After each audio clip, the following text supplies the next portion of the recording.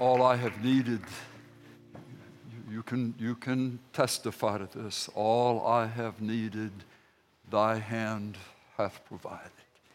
Great is thy faithfulness, O Lord, unto me. Do you know who wrote that verse in Lamentations chapter 3 all those years ago? It wasn't a man who had seen only the best in life, the easiest in life. The parts of life that all come together, the dots get connected and it makes sense.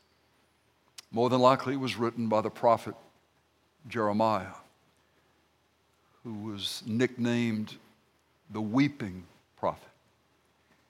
He lived at a time in the nation of Israel when it was as if everybody and their neighbor practically had forgotten the God of Abraham, Isaac, and Jacob.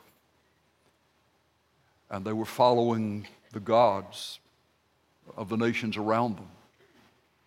They were even bringing images of these demonic gods into the temple in Jerusalem. He grieved over what he sensed that the Lord was going to have to do to bring the nation back to himself. But in the middle of all of that, he writes this amazing declaration of praise that even though the nation was expressing flagrant unfaithfulness, he knew that his God was great in his faithfulness. Morning by morning, new mercies I see, he wrote. Great is thy faithfulness. You want a true north in your struggle? You want a beacon of hope in the middle of your midnight?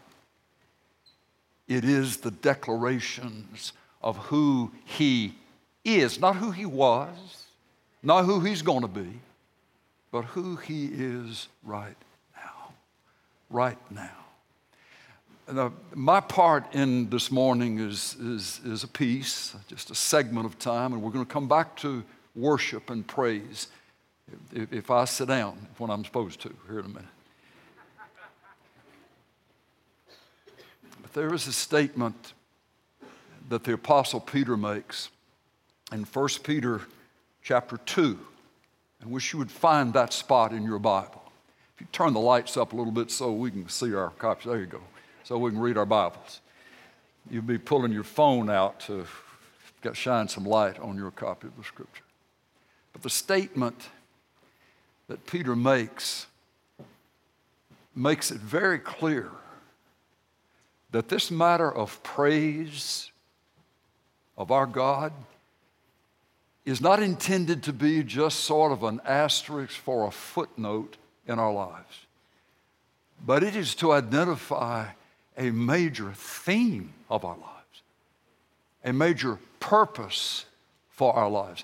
The word for praise that in the Old Testament that is used many, many times, we get the word hallelujah from the Hebrew word for praise. It's a verb, halal.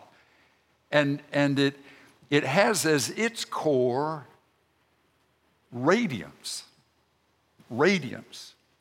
meaning that there is something on the inside that is effusing light and warmth. There's no such thing as real praise unless it is coming from a warm place in your heart. Praise is as if it is to be a residue. It is to be the expression of something awesome that's going on the inside of the person. And it's amazing how this matter of praise can be caught. You get to hearing somebody telling their story about what Jesus has done for you. I listened to one of our ladies sitting right there, second row in the first service, and she was just worshiping with us, but she came over after it was over, and she said, "Pastor, can you believe what the Lord is letting me do?" I've been out of prison for 4 years, but now I'm getting to go back to that place. They're letting me into that place, and I'm looking into the faces of some women who look just like I did 4 years ago and before, but I'm telling them, you can make it with the Lord's help. There is a change. There's a newness that He can bring to your life. Well, I listened to her talk like that, and I was blessed already. But when she got to telling that story about what the Lord is doing and has done and will continue in her life and how that's touching other people, you talk about me catching praise. I caught a fresh dose of it just listening to her, because something was radiating out of her life.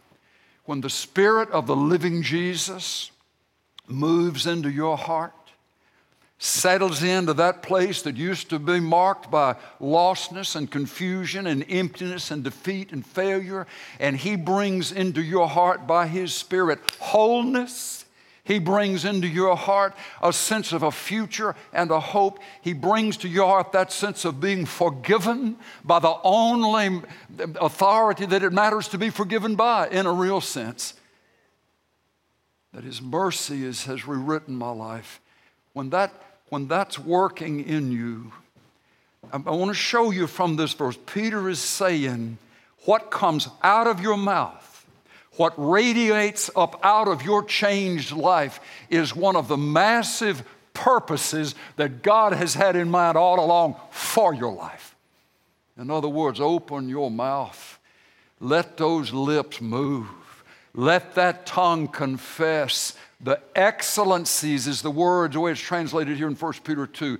The excellencies of the God who called you out of darkness and brought you into His marvelous light.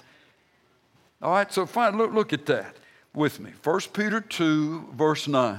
Here's what he says about us. But you are a chosen race, a royal priesthood, a holy nation. You are a people for God's own possession. Why? Why are we a chosen race? Why are we now a royal priesthood? Why are we able to be called now a holy nation and a people for God's own possession? Why and for what purpose? So that you may proclaim the excellencies of Him who has called you out of darkness into His marvelous light. For you once were not a people, but now you are the people of God. You had not received mercy, but now you have received mercy. Is he talking to somewhere on this earth a little wad of perfect people who've never cussed, never stolen, never done stuff that you're not supposed to do? Is he just talking to that group of people? No. We know that because he says in the last couple of lines, you had not received mercy, but now you have received mercy. You know what'll keep God's people from getting this uppityness about each other, toward each other, looking down? Is when we get reminded of the mercy of God toward us. What He had to forgive us for. You can go to hell slipping off a church pew into hell. You can be so squeaky religious and poke a knife in you and a verse of Scripture comes out, but without the knowledge, the working knowledge of Jesus the Christ at home in our hearts, we're just as lost as someone who may have never even come in the door of a church. Now, when we realize that there was a time when we hadn't received mercy, before Jesus really came to live in our hearts, but now that we have received mercy, we're able to, want to almost argue a little bit with the Apostle Paul when he says, I'm the least of all the saints. We want to say, no, you're not, Paul. I'm the least of all the saints. Instead of getting this super spiritual, fake, plastic better than you are, looking down on, judging another Christian. When the mercy of God wraps around our hearts and we never get over it, then that's easy. It's not a fake humility. It's the real deal. Lord, I don't deserve your mercy. And I bless you that you're putting your mercy and you're forgiving all of these others, and they're being changed by your mercy just like I'm being changed by your mercy. But Lord, I don't deserve it. I'm the least of the ones who would deserve your mercy. Folks, listen, if you hold on to that, if that stays rich in your heart, knowledge won't puff you up.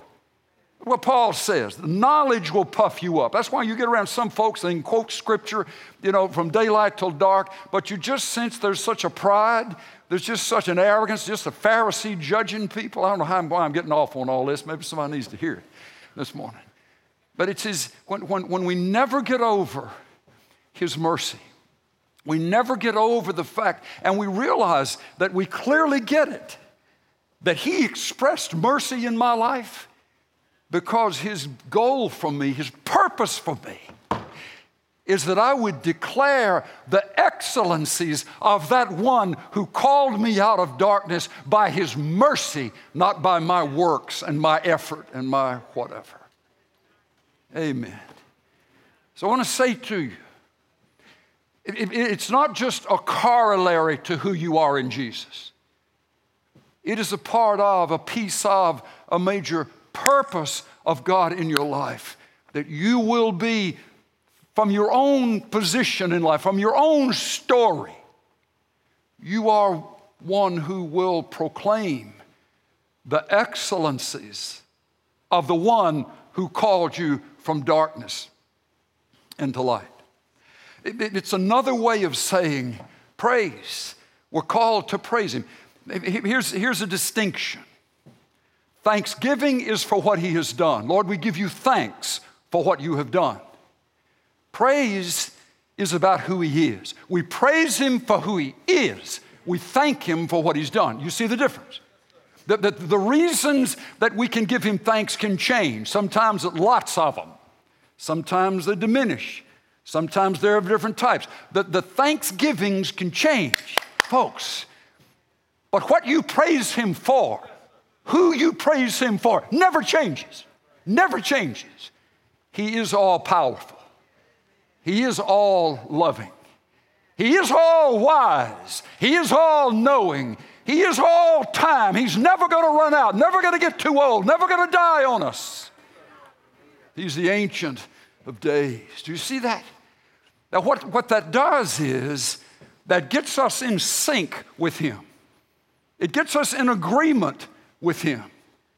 When we would say out of our lamentation season in our lives, that all these people, it's the contrast between the people in Jeremiah's day with great unfaithfulness, but in his spirit, in his heart, the testimony of the word to his spirit, he was saying, great is your faithfulness.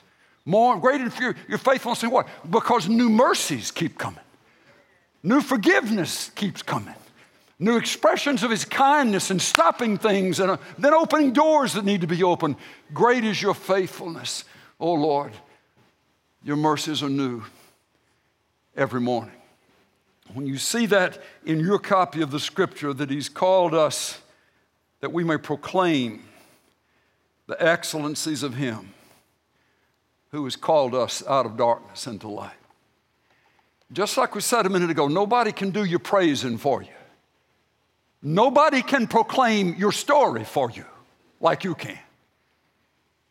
To proclaim, that means not just to know about it, not just to have it on a shelf of dust-collecting trophies of grace somewhere back yonder, but for you to understand that he called you out of darkness and into light so that you could proclaim, so that you would have a story to tell, to proclaim it, to proclaim it, to proclaim it, to proclaim it. Not just in a church setting. I always say this is halftime. This is halftime. We're in halftime, folks. This is not the real game. The real game is out yonder. It's out where real people are, where we spend most of the hours of our time. And it's in that spot that he has set us free, has called us out of darkness into light, in order that out there we may proclaim the excellencies. He's excellent in his love. He's excellent in his mercy. He's excellent in his power. He's excellent in his timing. All those things that you know to be true about what he's done in your life. It's not just so you and I would be the depository in a jar, and we put the lid on the mason jar and we set it on a shelf. That's our story and nobody needs to know about it. Yes, they do. Yes, they do. Yes, they do. That was a massive statement for Jennifer to tell the story about the loss of her husband and the circumstances of his death. But I'm telling you that the Lord has given her from not only permission, but authority to tell that story. And from the places of great sadness and darkness, even in that hour, that the Lord is in the process and has brought her through, bringing her through, and she's able to proclaim, as she did, as she introduced that song she sang, He's faithful. He's excellent and he's faithful. You know what another synonym for the word faithful can be? Remember, the Old Testament was written in mostly Hebrew, and so it wasn't written in English, so we have to find some English words that match the meaning of those words from the other language. We translate great is thy faithfulness, but another legitimate synonym, a legitimate word you could stick in there is the word loyalty. Great is his loyalty. Something about that just, as I have considered that in days past, something about that just wrapped its hands around my heart. He's loyal. He's faithful, yes, and that's awesome. It really means so much the same. But he's loyal to you. When you and I have been disloyal, he's remained loyal. Amen. When we've made some choices that would indicate that we're more of a fickle lover than a deep follower of Jesus, he has remained loyal to us. And we praise him for that. We praise him for that. And I want to get just another little part out of this passage, that we may proclaim the excellencies of him who has called us out of darkness. Well, what made darkness mind him? You think back about what had its talons around your life. You think back about what was keeping you from being the person, the man, the woman that you are now by his grace. Paul would say in Ephesians 2 that we were all following the prince of the power of the air, the one who's giving direction to the course of this world. Well, how come you are not still where you were 10 years ago? Why is it that you're different? Why is it that there's a freedom that has come? You know why? It's because the one who has been given all authority is your Savior. He has the ability and the authority to call folks out of darkness and into light. I'm going to tell you, every time I hear these, I found the Lord. I found the Lord. I found the Lord. I just want to stand up in the pew, get up on a chair and just say, no, you didn't. Any more than a body lying in a casket has the ability to hear somebody call their name and that body in the casket respond with eyes open and raising up. Paul says we are spiritually dead apart from Christ in our lives. Socially, we can be alive. Mentally, we can be alive. But there is a part of living that only comes to life when Jesus calls you unto himself. And it's a miracle. The church, that's what the true church is supposed to be. That it's not a building. It's not a denominational name. Jesus said, this is the church that I will build. You who have come to understand that I am the Christ, the Son of the living God, and only God by his Spirit can put that in your heart. Only God can show that to you. But folks, listen, once he turns that light on inside you, it's impossible I would say virtually impossible to shut our mouths. To shut our mouths. If all we think of Christianity just being another set of rules or another set of people or another place to go, then it doesn't have that kind of strength. But when we really understand somewhere along the line, when I didn't have ears to hear, because people had been saying stuff to me for years and years about this is what you need to do, and this is where you need to change, and this is where hope is. And it was like they were talking to sheetrock, and I was the sheetrock. I paid no attention. But then something began to change. Don't know how, don't know when, don't know exactly the circumstances, different for all of us. But something began to come to life inside us. But he quickened, Paul would say. It's the word that speaks of, Ephesians 2, it's the word that speaks of a mother who has not yet known maybe that she was pregnant, but when that child kicks within her womb, she knows. He says that's what this is. It is the work of the Spirit causing there to be the quickening of the life of God inside you. And a result of that will be repentance. A result of that will be faith in Jesus. That we're given the ability that we didn't have before because we were dead. But now that we have been called and effectually called, and we've been brought to Him out of darkness and into light, because He has the authority to do such a thing. I want to tell you, just on my heart, I've been seeing these two words, just almost written, but they're clear. I can hear them. The words, all authority. All authority. Washington doesn't have it. The Supreme Court doesn't have it. Austin doesn't have it. Only Jesus has it. All authority, Matthew 28, 18 to 20, all authority has been given to me in heaven and on earth. And on the basis of that, you go and make disciples of a lost and dying and confused and beaten down world. All authority, all authority, all authority. Lord Jesus, we praise you that you have all authority. And the only reason that a bunch of us this morning are clothed and in our right minds is because of His authority to speak against those forces that were controlling us, that were lying to us, that were defeating us, that were causing us to stay hopeless and trapped and guilt-riddled so we wouldn't come to God. We kept having to run from God. But somewhere along the line, the one with all authority began to speak. And I'm telling you, folks, He's still speaking. He's still speaking. He's still speaking. And I would encourage us as the church in America, as we pray for the nations of the world, but specifically and particularly we pray for our own nation, that we would praise Him, that He has all authority over Texas, all authority over Oklahoma, all authority over Louisiana and Mississippi, all authority all the way up yonder to Washington, the District of Columbia. He has all authority, not just over the geography, but over the roles of men and women in positions of authority. Others may have power. Others may have dimensions of authority. But Jesus Christ has been given, holds all authority. He said to John in the vision, I hold the keys of death and of hell. Even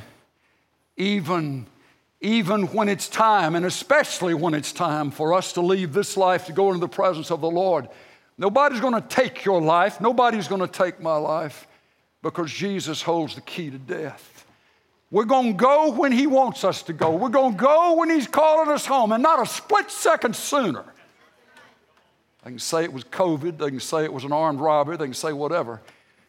But the bigger picture is Jesus has all authority. All authority. And He says, I hold the keys of death and of hell. Now, I need to leave you there, but I pray you'll just sit with that. What are the excellencies of Him that you can speak to, that you can declare? They overcame Him, Revelation 11:10, 10:11. They overcame Him by the blood of the Lamb, by the word of their testimony. And they love their lives, not even unto death. Folks, the reason we've been pulled out of darkness, the reason that we're no longer under the authority of the voices that we once were, is because He wants us to be a testimony. He's wanting us to declare with the sense of authority that Jesus is able. Jesus can break bonds. Jesus can set captives free. But here's the place where you have authority. You may not have it in you. You may not be at the top of the food chain where you work. But here's the place where you have authority. You have authority in the setting in which you know God has done something in your life. It won't matter to you who says, I don't believe you. It won't matter who says that's impossible. You can look them right back in the eye without blinking your eye. I know that what I just told you, nobody but God could do. Do you hear how loud that rings? Do you sense the shuddering of the controls of the enemy of people's lives when somebody just walks into their room and just says, let me tell you what the living Jesus Christ, by His authority, because of His love for me and for people, has done for me. Don't be silent. He called us out of darkness into light that we may proclaim the excellencies of the one. Okay? Okay? I need to hear you back. Talk back. Are you okay? Do you hear that? Do you hear? So nobody wants to hear my story. Well, they're not even going to have a chance to hear your story if you don't open your big mouth, you know? There's not even an option for them to reject it. But here's what happens. The closer you get to the one who rescued you out of darkness and into light, the closer you get to the one whom you know and your knower loves you unconditionally forever, the one whom you are getting closer to know that He's got your life in His hand, that He's all-powerful. He's the perfect provider, all of those things. The closer you get to Him, the lover of your soul, the more there's going to be, that old Hebrew word, that halal, there's going to be a radiance, a radiating that's going to come out of you. And you're going to have a hard time keeping your mouth shut. But you're going to proclaim the excellence of it. I need to tell you, want to point you to one more spot. And then our worship team is going to come and lead us a little further. This is in Acts chapter 16. Acts chapter 16. I want you to find it. Acts 16. Paul and Silas have been arrested, and they have been thrown in a prison, in the inner part of a prison, for their representation of who Jesus is and His power demonstrated in a girl that had been demonically possessed and was used by a couple of men to tell fortunes. And she was telling the truth. The enemy can know certain things. She was speaking it. Following Paul and Silas around, and she kept saying out loud, these are men who know the one true living God. But she became such a distraction, Paul just finally turned around and told the demon to leave her. And the demon left, and the men lost their source of profit. And so they complained to the authorities, and one more time, Paul ends up in jail for the testimony and the power of the kingdom of Jesus on the heart. Verse 22, Acts 16:22. Crowd rose up together against them. Chief magistrates tore their robes off them and proceeded to order them to be beaten, Paul and Silas, with rods. And when they'd afflicted many blows upon them, they threw them into prison, commanding the jailer to guard them securely. Now the plot thickens. Look at these words carefully. And he, having received such a command, threw them into the inner prison and fastened their feet in the stocks. But about midnight, Paul and Silas were praying and singing hymns of praise to God. And the prisoners were listening to them. And suddenly, there came a great earthquake, so the foundations of the prison house were shaken. And immediately all the doors were opened and everyone's chains were unfettered. And when the jailer had been roused out of sleep and had seen the prison doors opened, he drew his sword and was about to kill himself, supposing the prisoners had escaped. But Paul cried out with a loud voice, saying, "Do yourself no harm, for we are all here." And he called for lights and rushed in, and trembling with fear, he fell down before Paul and Silas. And after he brought them out, he said, "Sirs, what must I do to be saved?" And they said, "Believe in the Lord Jesus, and you shall be saved and your household." Why has he called us out of darkness and into light? Why was that such an important understanding and truth for the early church? And we've missed it, I'm afraid, in the American church far too often. They understood the reason he rescued me from myself, the reason he rescued me from empty religion, the reason he rescued me from the bondages that had marked my life is so that I, with my mouth, would be able to proclaim the excellencies and the greatness of his mercy, of his love, of his power to change. So there sat Paul and Silas in the dark. No lights. They had to bring lights. Sitting there in the dark, embedded in the center of a Roman prison. Their feet in stocks, their hands probably in chains. Everything around them looked hopeless. No legal representation, no sympathetic government or religious system. Just the two of them sitting in the dark, prisoners of the state, singing praises, singing hymns of praise. They might have sung the first century version of "Great is thy faithfulness, Lord, unto me. Morning by morning, new mercies." What are you talking, you crazy fools? Look at you sitting there in the dark in chains and not knowing what's going to become. But somehow, the residency of the Holy Spirit of Jesus inside them, the Spirit of the one who changes not, who has all authority, is working in them. And they just began to sing. Naturally, not phony, it wasn't plastic. They didn't have any sound system. They didn't have any backup singers. They didn't have any help.